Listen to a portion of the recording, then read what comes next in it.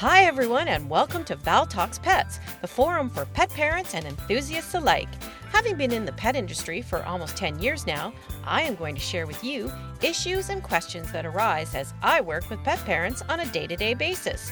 I am not a veterinarian, but I do have certifications in canine, feline, small animal, fish and herptile, and avian health and nutrition from the University of California, Davis Extension. Hello and welcome to this episode of Val Talks Pets. Well, I think it is time to address a topic that can be very controversial that I'm sure will have some people rather miffed or downright angry. Some will be giving me the major high five, and for me, I will be able to deal with a super important topic that really needs to be explored and exposed, and where education is desperately needed. Hopefully I have your attention now, because this episode is about crossbreeding and designer dogs.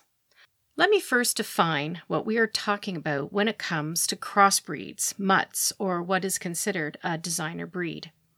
In my podcast on avoiding the pitfalls and scams when getting a new dog, I defined what is the difference between a purebred dog, a crossbreed, and a mutt or mixed breed dog.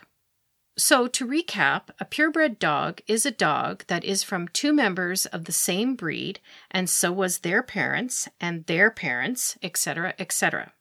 The purebred dog should have documented pedigree and be registered with the organization or breed club that oversees purebred dogs. The breed's physical description and temperament is what is being perpetuated. Generations of that particular pair will have been recorded, screened, and selected so that only the healthiest and the best example of the breed will produce future puppies. The only way to guarantee that you have an actual purebred is to have what is called papers for the dog. Papers are a way of identifying that the dog has come from a registered breeder with the governing Purebred Dog Association for your country. Now, a crossbreed will be two purebreds, but of different breeds. I bet at this point, the fact that I said they are purebreds just raised eyebrows. That's right. If you have an actual crossbreed, then two breeds will be the only breeds in the dog.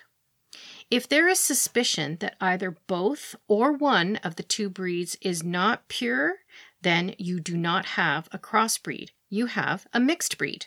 That's right. If someone tells you they have a Maltipoo, meaning a Maltese poodle cross, but then tell you the mother was actually a Yorkie Poo, meaning a Yorkshire Terrier poodle cross, you now have three breeds in the dog: a Maltese, a Yorkshire Terrier, and a poodle. Mutt, mixed breed. That is what that dog is. Okay, so what is a designer dog? Designer dogs are a rather ugly side of breeding, and I hope I can define this and expose some of the misconceptions to bring light to this topic so pet enthusiasts will be aware of this underworld and its contribution to animal cruelty and exploitation. Some crossbreeds do fall into the designer dog breeds, so I'll also go over this as well. A designer dog is a dog created by breeding specific traits from different dogs to create the type of dog you want with specific characteristics. This can range from being so-called hypoallergenic, to certain cuteness, to certain eye color, to size, to facial configuration, etc. In order to create these specifics, the breeding becomes a patchwork of selected parentage to hit or miss, trying to get the desired trait.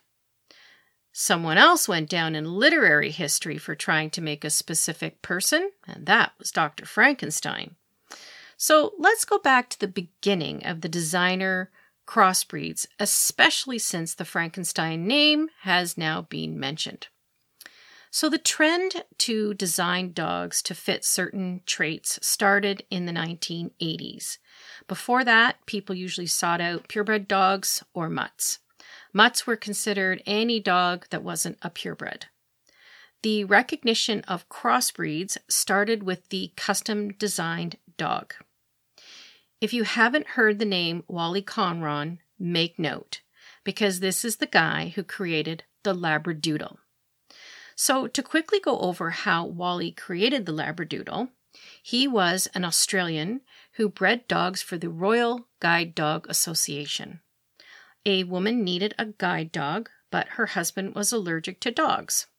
Wally thought that if he crossbred a common guide dog breed, the Labrador, with a poodle that is usually less irritating allergy-wise, maybe he could create the perfect dog for this couple. To make a long story short, Wally made several attempts to create a group of puppies that the husband did not react to. Once he did get the reaction, or non-reaction, he was looking for, he found that the Guide Dog Association would not train these dogs because they were not purebreds.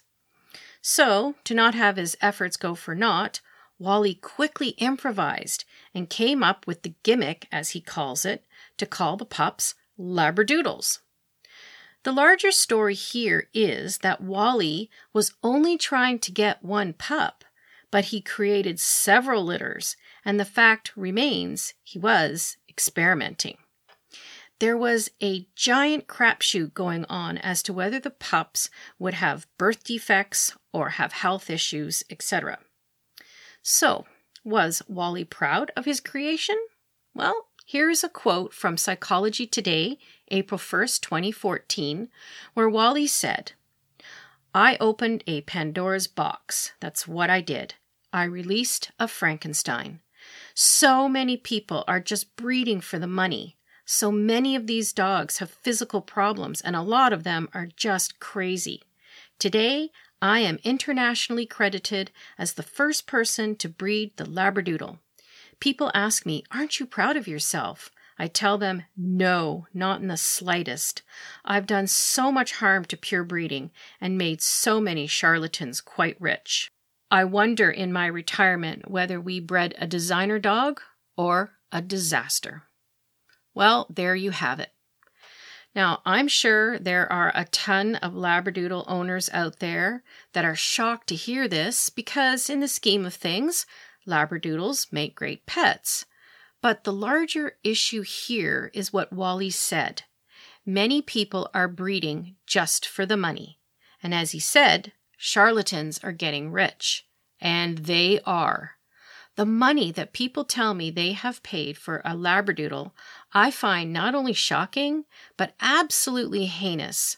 Since Wally's original creation, the Labradoodle has evolved. Labradoodle associations have sprung up, and often they keep records on the parents, and some provide a form of registration from their organization to buyers, so there is an accountability. This practice is wonderful. However, the elephant in the room is still the fact that we are dealing with a crossbreed. The Labradoodle craze has created the idea that the Labradoodle is an actual breed and that those that breed them are registered quote-unquote breeders. The fact remains that there is no such thing as a purebred Labradoodle. It is a crossbreed. The hype, the momentum of this hybrid has created a perception amongst unsuspecting potential pet owners that the Labradoodle is a breed that merits them being offered at ridiculous prices. Remember what I said at the beginning.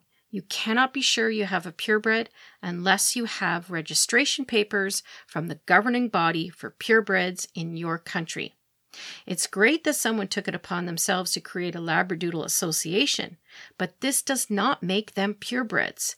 In this case, paying as much as $3,000 for a Labradoodle, in my opinion, is highway robbery. Now, you may think that I have it out for Labradoodles, and nothing could be further from the truth. The evolution of the Labradoodle is the launching off point for all the other crossbreeding that began as a result of the popularity of the Labradoodle. With Labradoodles alone, the next thing that sprung up was the Golden Doodle.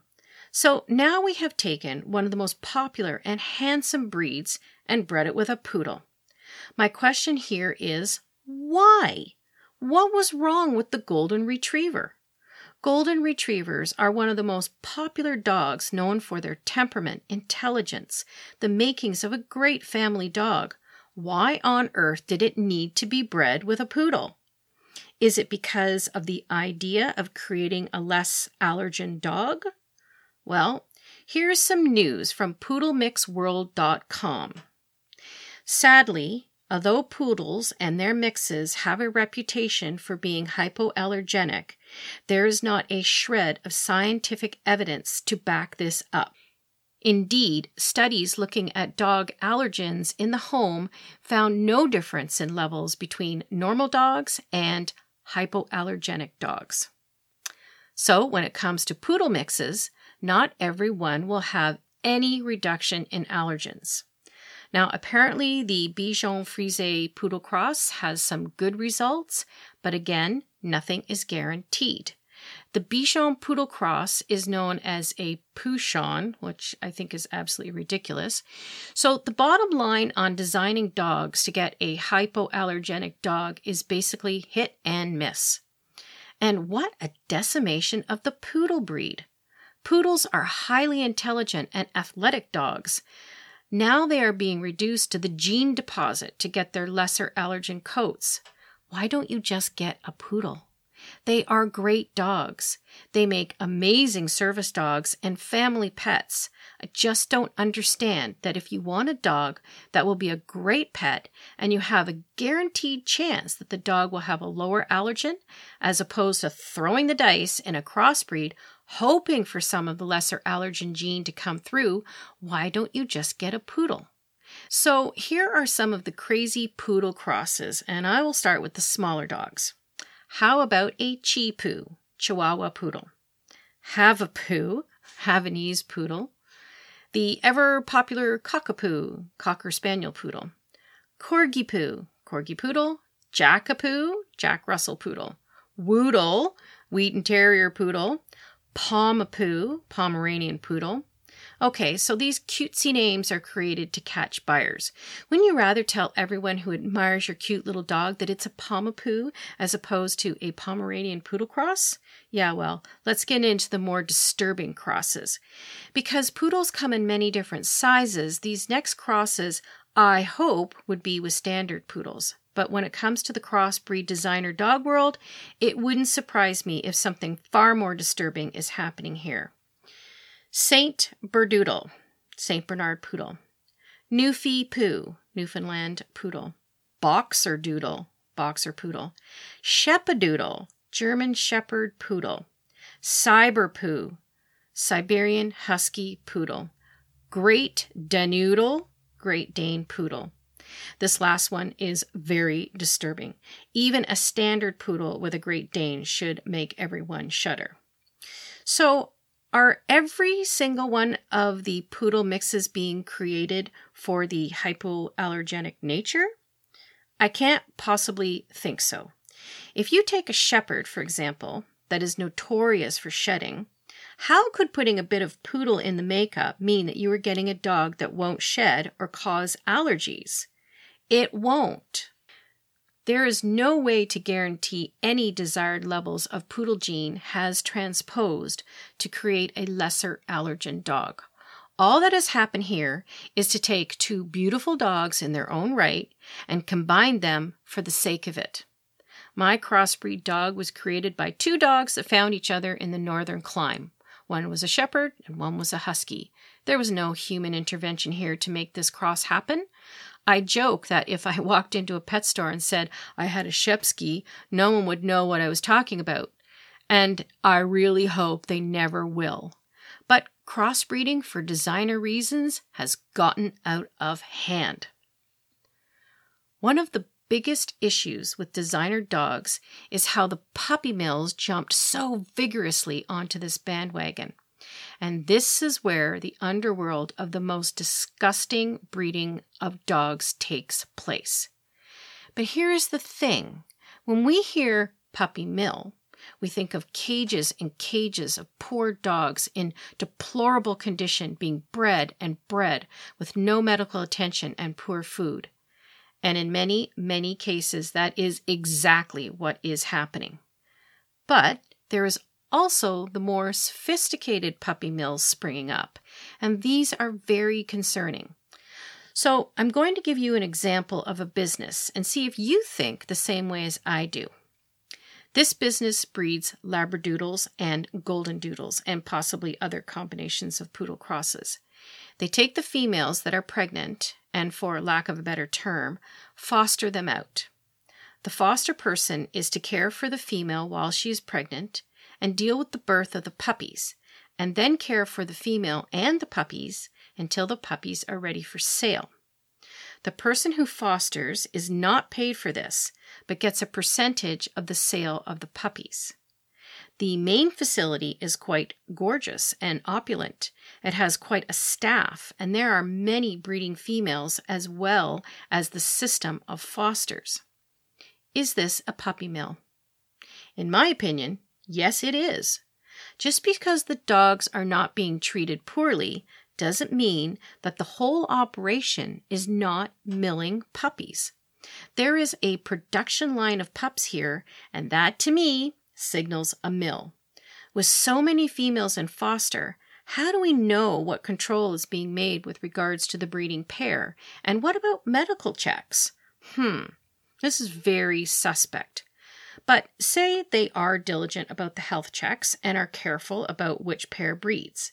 If they are breeding litters all over in a system that uses a sale percentage as the compensation, and there are more in a large facility, there could easily be 80 to 100 pups rotationally being born every month or so. Wow! That, to me, is mass production of pups, and that is a mill. This type of venture is successful for one reason. There is a market. People want a Golden Doodle, and they want it now, and they will pay ridiculous prices. So the females keep breeding, and this person is making a killing. So what is wrong with being a successful entrepreneur who has found a hot market? From a business standpoint, nothing. From an ethical standpoint, a lot. Okay, so this next story just happened in the last few days. A person just related to someone that they were getting a puppy. It is a mini Golden Doodle. From the get-go here, what the hell? So a Golden Retriever has been bred with what? A miniature poodle? Oh my God, that is just not right. But that's probably the case, or the Golden is a smaller Golden by breeding runts to runts. Again, not right. Okay, so the pup is only about 6 weeks old, and a photo was sent from the quote-unquote breeder. The next piece of information comes that the pup is being flown from where it is to where these people live. The flight is about 1.5 hours, not counting loading time and deplaning. Okay, first of all, I have serious concerns that this pup will survive the ordeal. He's very young and quite fragile, so putting him on an airplane just seems barbaric to me. Also, this meant that the purchaser has not seen the pup in person, has not evaluated in person the conditions the pup is in, nor seen the parents. Remember in my podcast on avoiding the pitfalls, this is a red flag, a big one. As I said, you don't order a dog. The seller is in fact putting it on an airplane. If this was a reputable breeder, they would be concerned about the welfare of this pup and would insist that the purchaser wait a few more weeks to allow the pup to become stronger. Animals dehydrate on aircrafts just like humans, so can you imagine the condition of a tiny 6-week-old puppy arriving into an airport? I feel so sorry for this little pup. Now, the worst thing is, the buyer was advised of all of these concerns and sees absolutely no problem. To make matters worse, this is a first-time pet owner.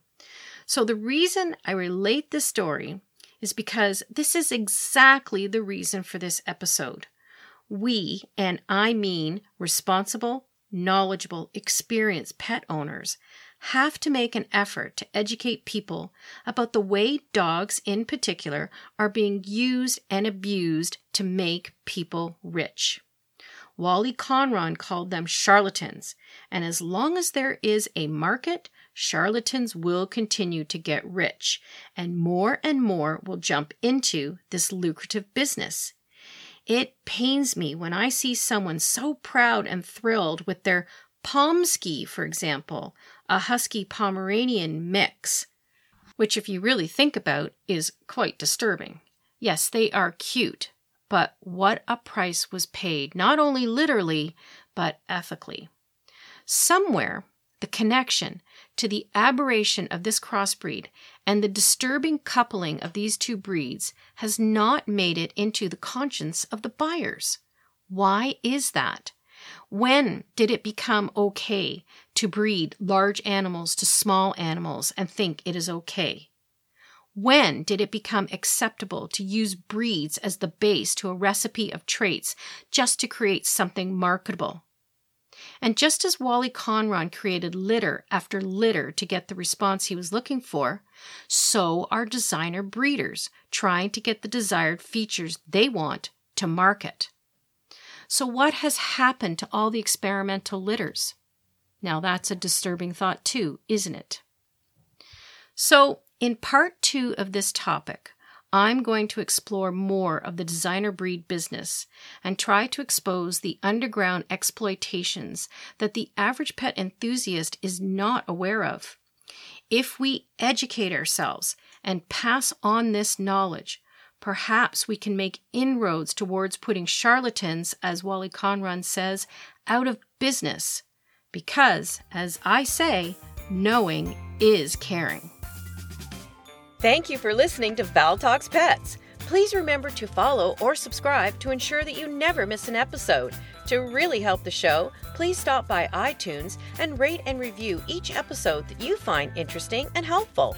And don't forget that you can also email me at val@valtalkspets.com with topics you would like me to address or with any questions you may have. Also, check out my website at valtalkspets.com and let me know what you think and what you would like to see. Thanks for caring!